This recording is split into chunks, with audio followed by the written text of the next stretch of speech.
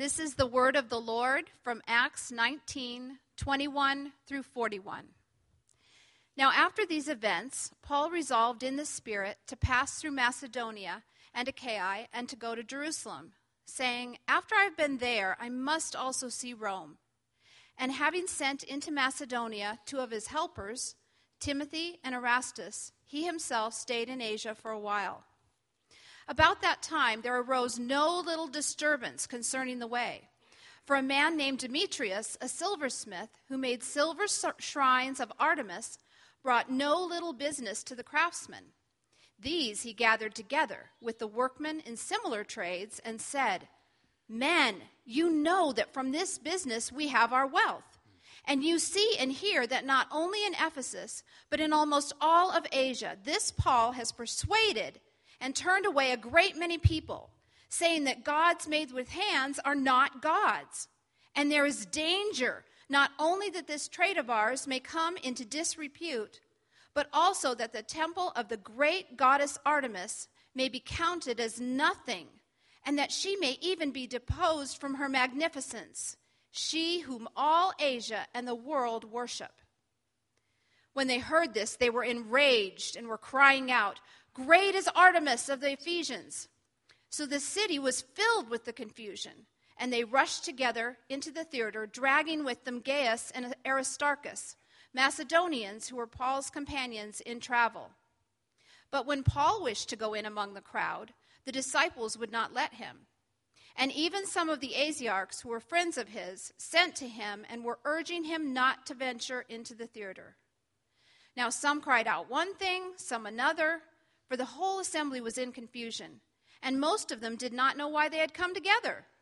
Some of the crowd prompted Alexander, whom the Jews had put forward. And Alexander, motioning with his hand, wanted to make a defense to the crowd.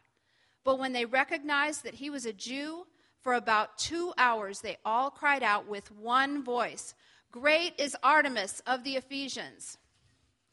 And when the town clerk had quieted the crowd, he said, "Men of Ephesus, who is there who does not know that the city of the Ephesians is temple keeper of the great Artemis and of the sacred stone that fell from the sky?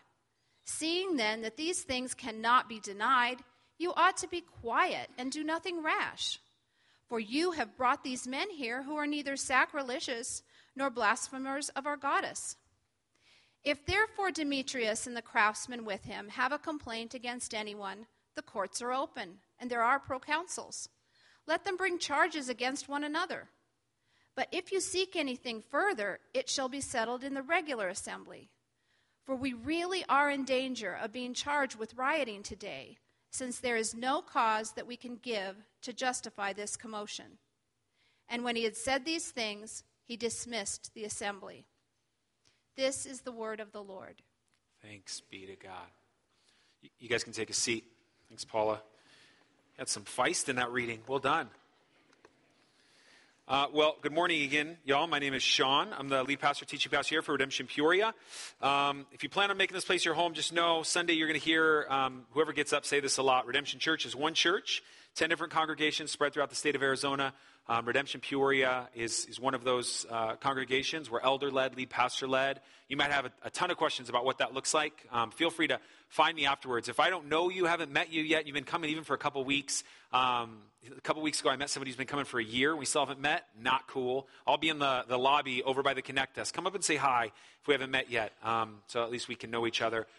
Just know we're going to really push you into communities. We really feel like that's where our mission takes place. That's where community takes place in regards to sharpening one another and all that. And so there's ways to get connected, again, at that Connect desk that you can see, or some Connect cards that will be afforded to you. I only have one announcement before we jump into Acts 19, and that is when we talk about Redemption Church, you have this gospel-centered and outward focus. And a big part of us being outward focused, we identify things very strategically and intentionally, locally within our city, our state, our country, and then even the globe. When we identify those things, we really want to go all in on those things. And one of the things that we've identified within our state that we really want to attack is the foster care and adoption crisis that's going on in the state of Arizona. It's something that we've talked about before. We've devoted a Sunday to it. But here's what I want to say to you. Maybe you're sitting there going, well, I don't know what to do. Maybe I I could foster someone. Maybe I could babysit for someone. Maybe I can just give. There's all these different avenues in which we want to, as a church, rally around helping this issue. And so what I would say to you is there's just orientation. It's at 6:30 on August 30th. It's at Access Church. You can go on our website and see where Access Church is, or you can Google it. But it's just an orientation to go, okay, so I like the idea that us as a church, we're getting behind that. What do we do? Like, what are other options out there? It's just, here's what it looks like. You're not like selling your soul, or you're not going home with 3 kids that night. The idea would be that you would just be kind of introduced to how this whole process works. Cool? Okay, well, let's jump into Acts 19. We're going to go 20 verses strong, 21 through 41. And just so you know, the sections are going to get longer and longer and longer as we go to finish out the book of Acts. So just be aware of that. We'll actually finish on October 8th, I believe, is our finishing date. And Dwayne Hawkins from Life Giver Church, he preached for us last year. He's actually come in and finishing the book of Acts for us. So he's my man. He's a good dude. Verse 21 says this: now after these events, let's stop real quick, okay? If you're new, it's going to be a big Bible study. After these events is referring to what we just saw take place with these guys, the sons of Sceva in Ephesus. And more importantly, there's these 12 guys in the city of Ephesus, where our account takes place today, that were asked by Paul, hey, did you receive the Holy Spirit? And they were like, we don't even know who the Holy Spirit is, right? And so what we did last week is we broke down, since we've been introduced to it over and over and over in Acts, last week, what does it mean to be baptized in the Holy Spirit? What does it mean to be filled with the Holy Spirit? Who's the Holy Spirit? How does all that play out? And so as those events continue to continue on, what we find is 21, now after these events, right? Resolved in the Spirit to pass through Macedonia and Achaia and go to Jerusalem, saying, after I have been there, I must also see Rome. And having sent into Macedonia 2 of his helpers, Timothy and Erastus, he himself stayed in Asia for a while. Okay, so they're in Asia for a while. That little last part, for a while, we actually have to go back a little bit because as we were finishing up our text, if you remember verses 8 through 10 last week, I read them and I said, hey, we're not going to study these right now because we're going to go back to them next week. Well, now is next week. I want to bring us back and draw our attention. So if you have your Bibles open or your app open, you can just flick down and you're going to go to verses 8 through 10 of chapter 19, just 10 verses before we got to this. I want to read something to what Paul's been doing in Ephesus after those 12 men and before the sons of Sceva. And he, Paul, entered the synagogue and for 3 months spoke boldly, reasoning and persuading with them about the kingdom of God. But when some became stubborn and continued in unbelief, speaking evil of the way before the congregation, he withdrew from them and took the disciples with him, reasoning daily in the hall of Tyrannus. This continued for 2 years, so that all of the residents of Asia heard the word of the Lord, both Jews and Greeks. Okay, this is a big deal because what we find is Paul is in this region and he begins to preach for a couple months, right? He begins to talk with these people, but they're stubborn in their unbelief. So as he continues to go at them and continue to have conversation with them, they're stubborn in their unbelief, so he continues to preach the kingdom of God.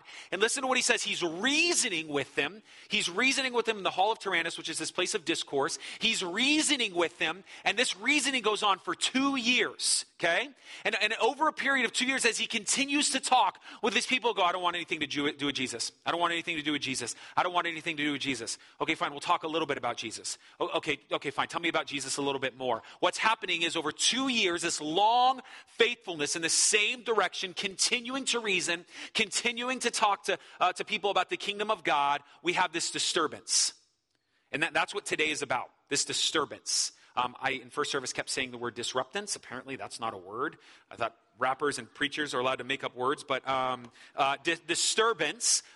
Disturbance is the name of the game in the direction that we're going to go, because that's what we find taking place in Ephesus. Okay, let me read it to you. So let's go to our text in verse 23, jumping back to know what Paul has been doing in reasoning, talking about the kingdom of God. Verse 23.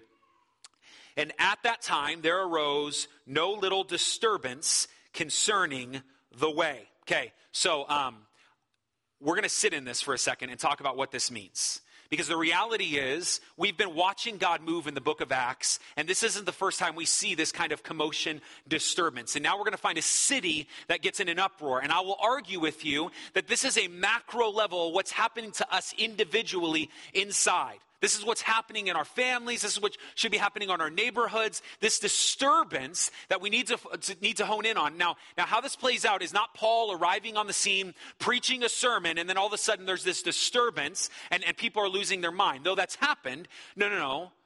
2 years, faithfully, reasoning with people, talking to them about the kingdom of God, befriending them, coming alongside them, and then suddenly there's a problem. And here's the problem. The problem is in this pagan world, Christianity, or the way, takes root. And when it takes root, it causes bad things to happen to paganism. Suddenly, what this city knew to be true, what this city loved to do, the way the city liked to operate, all the places this city found its joy, suddenly someone is saying something different. And a lot of people are buying it.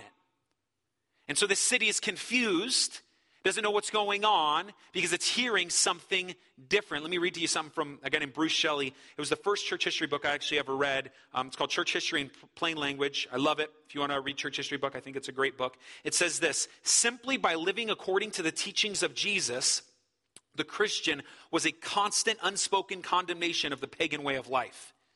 It was not that the Christian went about criticizing and condemning and disapproving, nor were they consciously self-righteous and superior.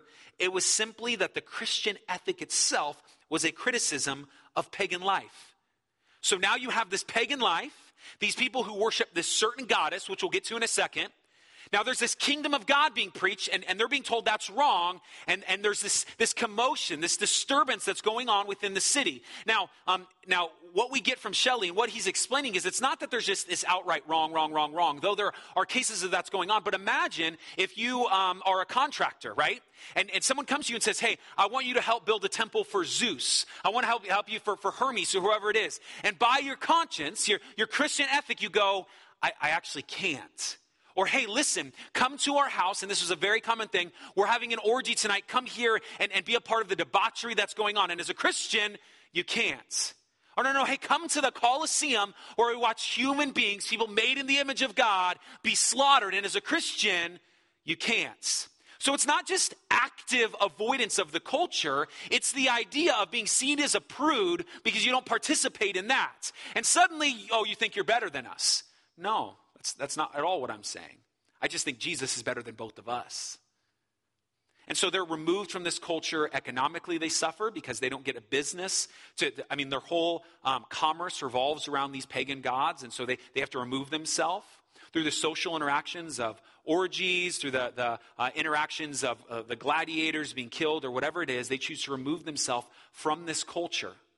And as the kingdom of God is beginning to take root, the seeds are growing in people's hearts. They're looking at the culture around them and they're going, I can't partake anymore. And this is an issue. Now let's stop real quickly, okay? And let's go back to the book of Acts and remember, this is not an isolated event. This is not the first time, nor will it definitely be the last time that when the gospel comes into a situation, something happens, man.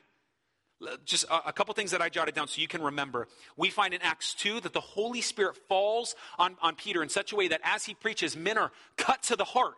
They literally cry out, what can we do?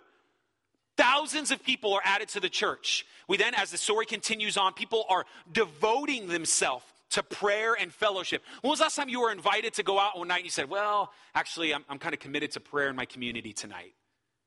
No. After that, we find people giving everything. Selling their cars, didn't exist then, but you get the idea. Homes, giving everything for what God is doing in their city. When God came on the scene, something happened. Peter's like strolling out of prison. You know what I'm saying? That's crazy. As God moves, the gospel takes root, power's there, and something begins to change, and there's this disturbance that takes place in that area. As a matter of fact, Vince, he preached through Acts 17. Listen to what Acts 17, as it begins to describe the way, the Christian way, as it grows in certain cities. Listen to Acts 17. It says this, and they dragged some of the brothers before the city authorities, shouting. This is how they describe them. Shouting, okay? These are the men who have turned the world upside down. When the way enters, when the gospel enters, when the kingdom of God is there, our paradigms are shift. We no longer do those things anymore, and suddenly there's dissonance. Suddenly there's change. What we don't find, you know what we don't find? We don't find Christianity hiding behind padlocks and garage doors. We don't find Christianity that's afraid to be involved in social issues, make waves. We don't find Christianity that loves sin. We don't find Christianity that's not willing to, hear me, give everything. Everything. Well, I don't know, that wouldn't make sense, right? Like, no, hear me. Are you willing? Like, legitimately, to give everything. The house, the car, everything. No. We don't find nominal prayer lives, nominal reading lives. We don't find nominal Christianity when the gospel takes root. Something happens. And that disturbance, that something, when it takes root, that's what I want us to see in this section of scripture here. What's going on in Ephesus is a big picture of what should be going on within all of us. So as we go on, what we find is that exact thing. This is what the gospel, it does it again. Verse 24. Paul continues to preach, talking about the kingdom of God. The people are responding. Again, there is a disturbance, and it's not little, right? And it says this in verse 24. For a man named Demetrius, a silversmith who made silver shrines of Artemis, brought no little business to the craftsmen. These he gathered together with the workmen in similar trades. Let's stop real quick just so you know historically what we know in these larger cities is there would be these guilds of people, right? So all the I don't know if you worked in a field or you worked with wood or iron or silver, whatever it is, there would be these guilds. And Demetrius is a spokesperson for this guild and similar trades around it. He has something to say in what's going on within the city, something to say about what Paul is doing as he introduces the gospel. This is what we find, continuing on in verse 25. And he said, men, you know that from this business we have our wealth. And you see and hear that not only in Ephesus, but in almost all of Asia, this Paul has persuaded and turned away a great many people, saying that gods made with hands are not gods. And there is a danger, not only that this trade of ours may come into disrepute, but also that the temple of the great goddess Artemis may be counted as nothing, and that she may even be deposed from her magnificence, she whom all of Asia and the world worship. So let's talk about Artemis. Artemis is this Greek goddess who's the god of the goddess of the hunt, right? So she's usually seen with a bow and arrows, and she's taking care of even virginity falls within her spectrum and in the forest. I mean, if you can kind of think of Katniss Everdeen, that's totally what I thought of, right? Just picturing Artemis as Katniss Everdeen, and that's what you kind of have, right? And so what this silversmith is saying, what Demetrius is saying in this moment is, here's what we know. We make things, our economy is revolving around Artemis, us worshiping Artemis. Paul's coming in and saying she's not real. This is problematic for us. Now, there are tons of ways that this guy can be super confused and super frustrated, because not only are they involved with making the big temples, but the day-to-day stuff, right? There are things that pennant-type things that you can buy for Artemis, like rosaries or stuff like that correspond with Artemis that you can continue to purchase, and they're not happy about it. And they're saying we need to be careful here because this is going to be a problem. I mean, imagine for a moment the systemic issues in our culture or within our city and state that we would have if we lost the Diamondbacks, we lost the Suns, we lost the Cardinals. It's not just the people that work for those organizations, but also we have problems because of the tax money that comes in. We'd have problems with visitors coming in to watch those games. I mean, this would be a big hit to our economy. And people would go, now wait a minute, you're talking about removing these huge economic flourishing parts of our society. That's bad. That's a bad thing. So he goes on. And continuing to say it, there's two things I want you to notice. In verse 25, that first is that this business, this way of life is surrounding that. But the problem is that Paul is making a declaration that way of life, though you are providing commerce and though you are quote unquote happy, it's actually false. Now that's very intentional there. Listen. If you're not a believer, hear me when I say, though you think you're happy, though you think you have the right way of life, that path is false. Now, if you're a Christian, you came to that realization. And what we find is two things should have taken place. Two things. Demetrius actually lays these out. Listen to what he says very carefully. Listen to how he plays these things out, because when the gospel comes in, there's a danger. Look at verse 24. And there is a danger, not only that this trade of ours may come into disrepute. It's not a word we use often, but have a bad reputation. There's the first one. Do you hear that? Do you hear that first thing? So our trade, as Christians are coming on the scene, they're going to look at us and go, wait a minute, you're serving a false god. So right now, we're the kings. We're making all these things for Artemis. We're seen as top dogs. But if something else comes along and people begin to serve that thing and the thing that we're doing, our way of life, the way that we see things, the way that we find joy, the way that we look for happiness, it's going to have a bad reputation. People are going to think about us in all of the wrong ways. Can you hear the first thing that it's going to say? It's going to say, as you become a Christian, your old way of life, the way that you used to survive and find joy, is going to have a bad reputation. You're going to look at your old self and go, what was I doing? This has never been true more than what I saw in, or I didn't see, I was told by the first guy that had discipled me. His name's Luke. Corbin's middle name is Luke, named after him. He had told me that he was, a binge drinker and did all kinds of stuff. And one night he was drunk and high, and he just sat on the sofa, and that was like his moment. He's kind of high in every way that he wants to get high. And he said he was sitting there, and he said, all I can sit there was think, this is stupid. Like I can feel it. This is stupid. Said he got up, looked in the mirror, and he goes, what am I doing? Like suddenly, that thing that used to bring him the happiness, no, hear me. He's tasted the real stuff, right?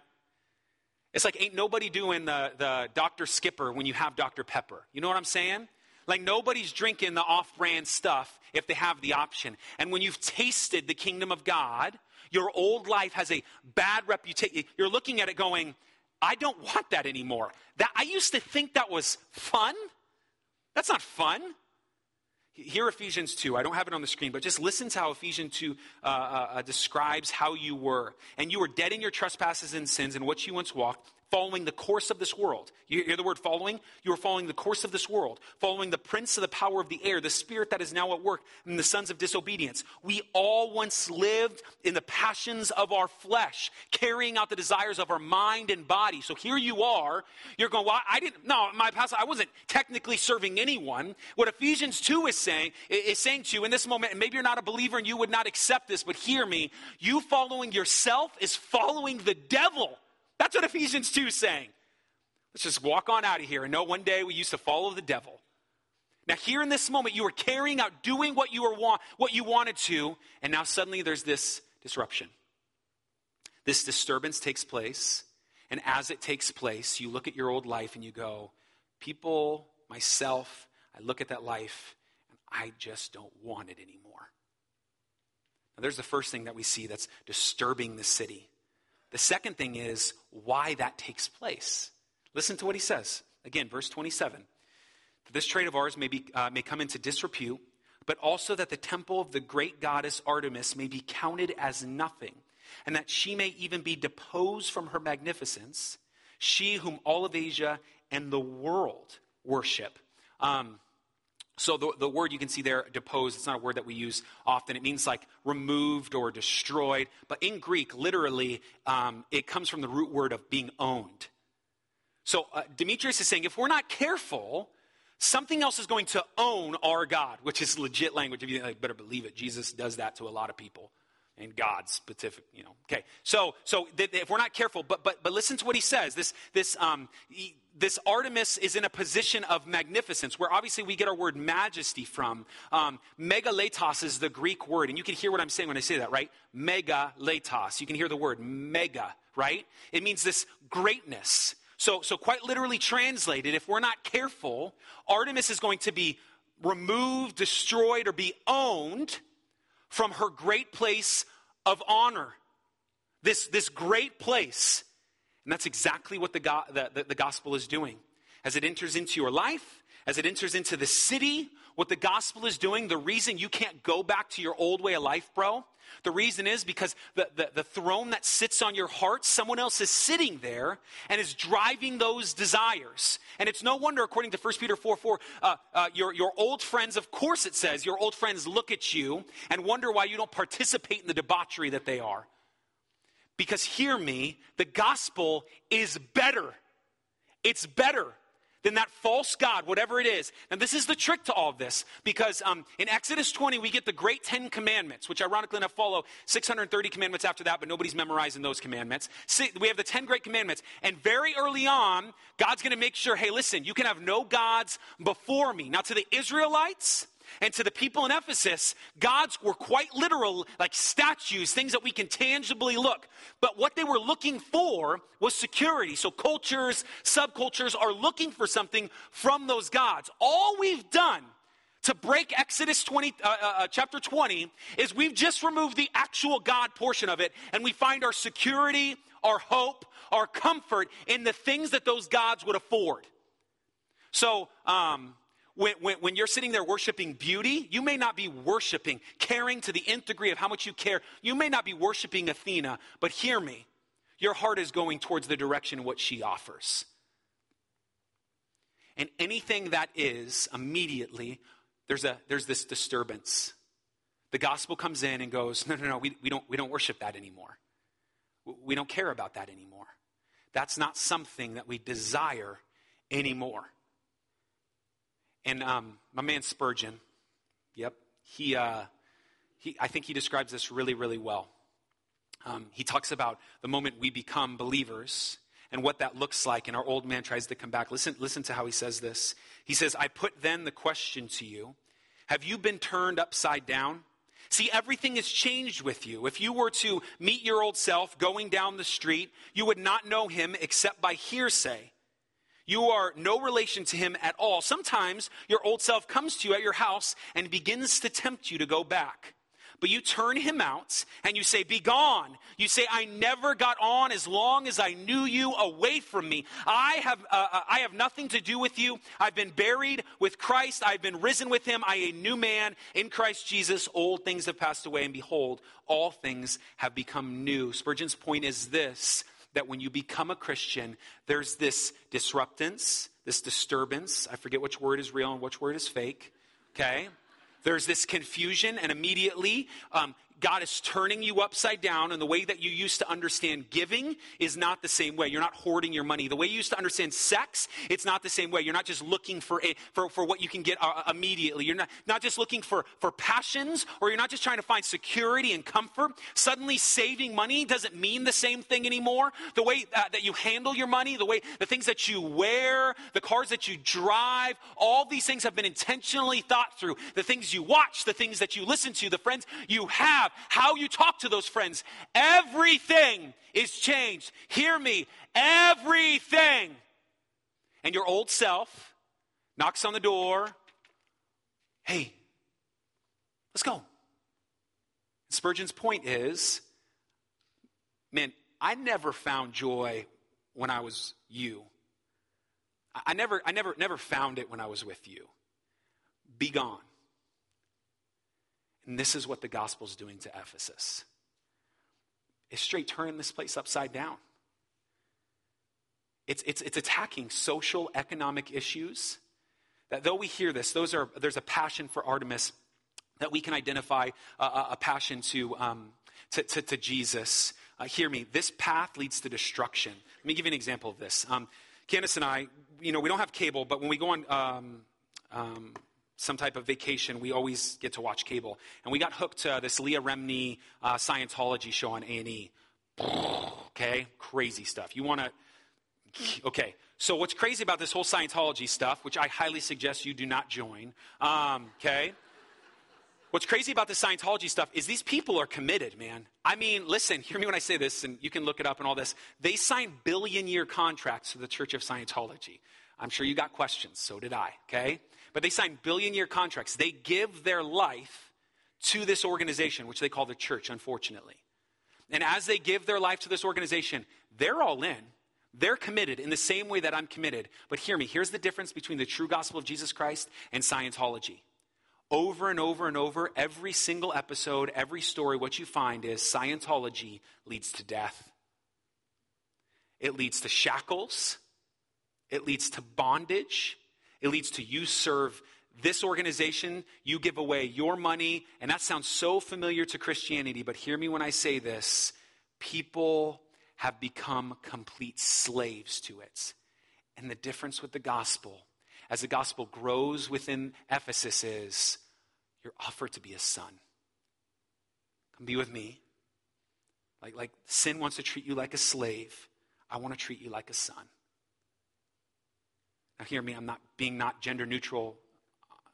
I'm being on purpose to say that, listen, as a son, within this culture, sons are afforded so many things. The firstborn son is given so many things away. And this, hear me, when God the Father looks at you, what the people of Ephesus are hearing, the reason that change is different than within Scientology is as God continues to show you his goodness that is found in the kingdom of God, as that begins to take root and does something, hear me, with everything that I'm trying to tell you, it's good news because in that moment, you're afforded to be seen like Jesus.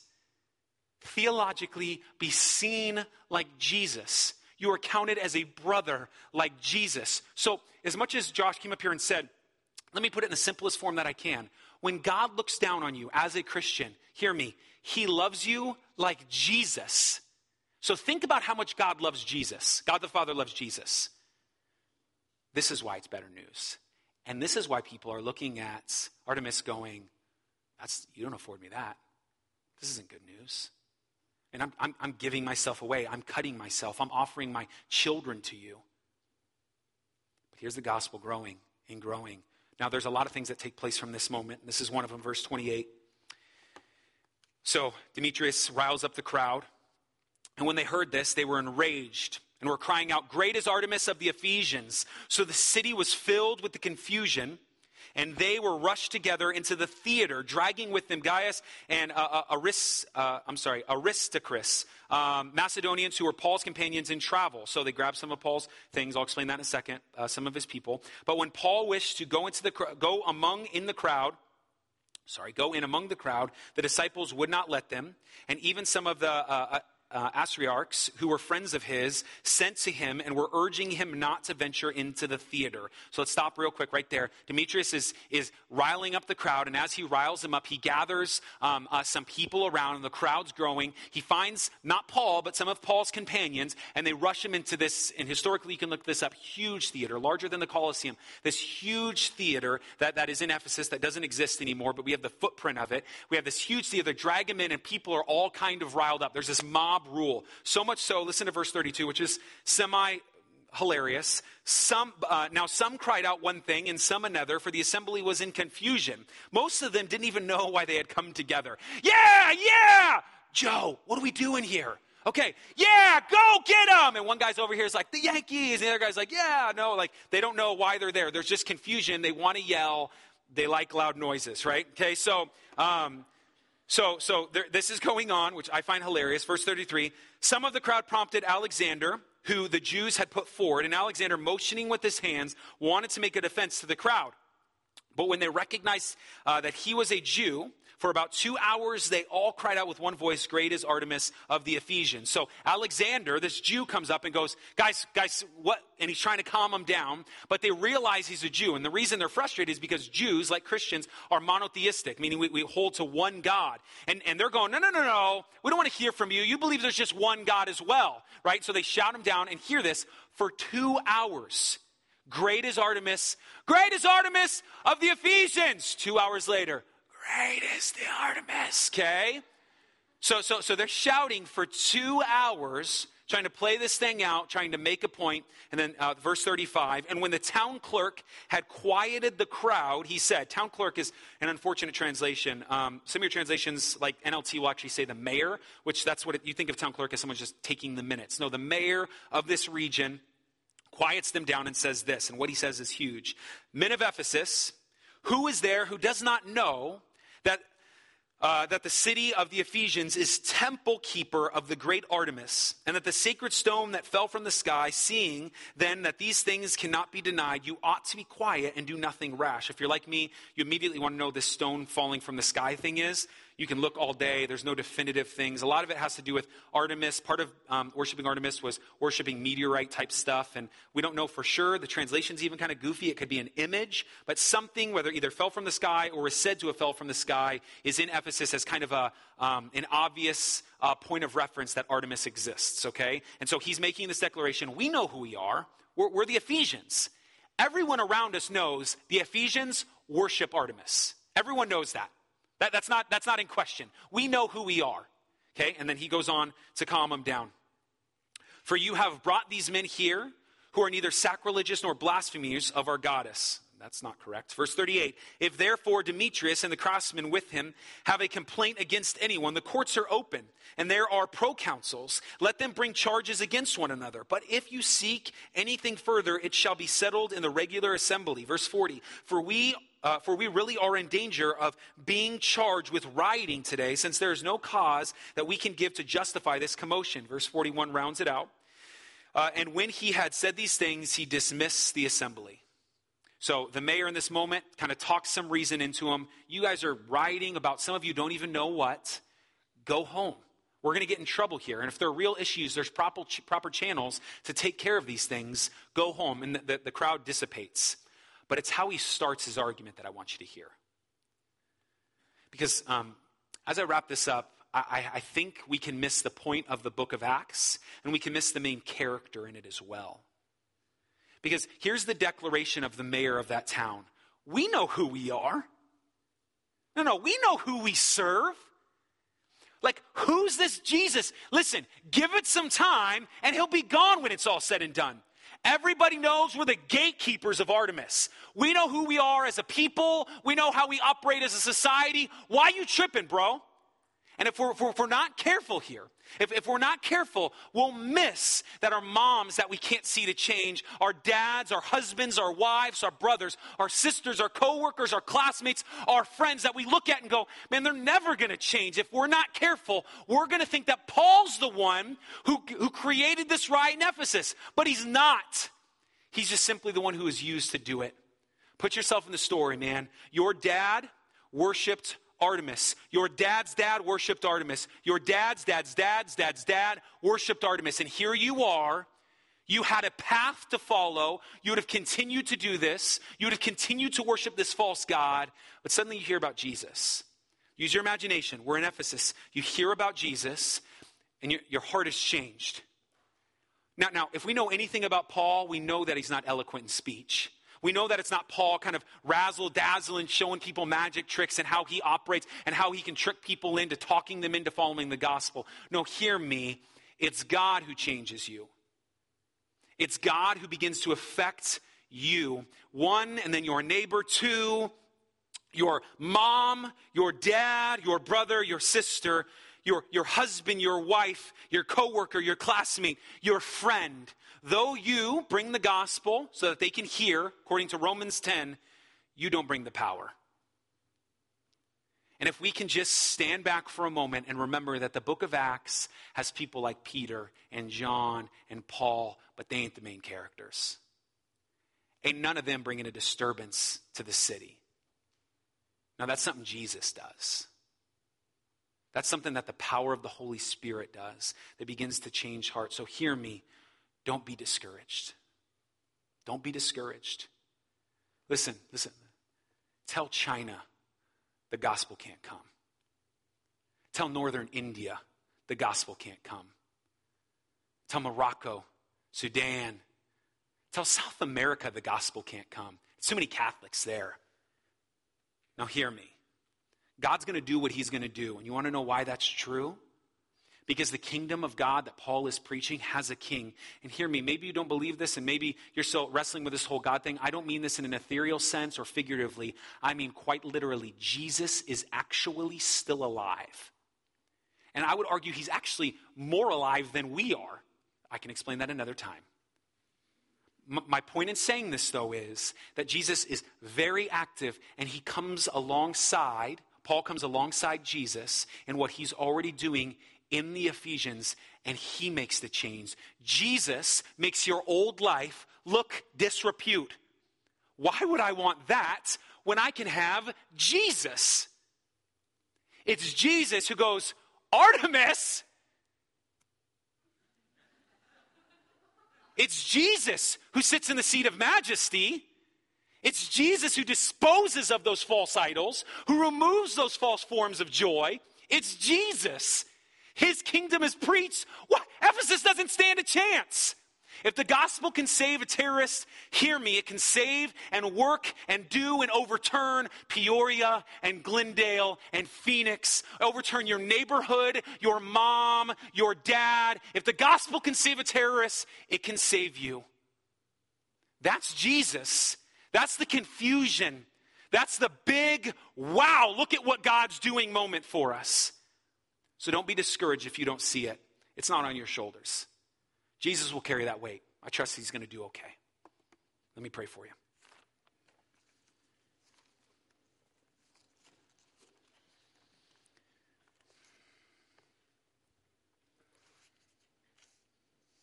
Father, thank you so much for who you are, for your goodness towards us, your grace. We're grateful that in the midst of recognizing that the book of Acts is an ongoing story of what you're doing, we have the people of Ephesus who are turned upside down. There's this disturbance that takes place in the city because of the way. And in the same way, on a micro level, that's exactly what should be going on within all of us who call ourselves Christian in this room. That there's this dissonance within us, that there are moments where we want to go back to our old way of life, but we see the beauty of the kingdom of God, we see the beauty of the gospel, and we don't want anything to do with it. My prayer is that you would just explode in power in our lives. That you would show that you're real, that your power is real, and it's different from Mormonism and Jehovah's Witness. It's different from Muslims. It's different from Buddhism. It's different, and it's different because it's active, it's moving. It brings real joy. God, if we could just rest in that it wouldn't just have a religion or a God, but we have the real, living God in our corner. May we be encouraged by that. May you do something within us the same way that you did to the Ephesians in Ephesus. We love you. We praise you. In Jesus' name, amen.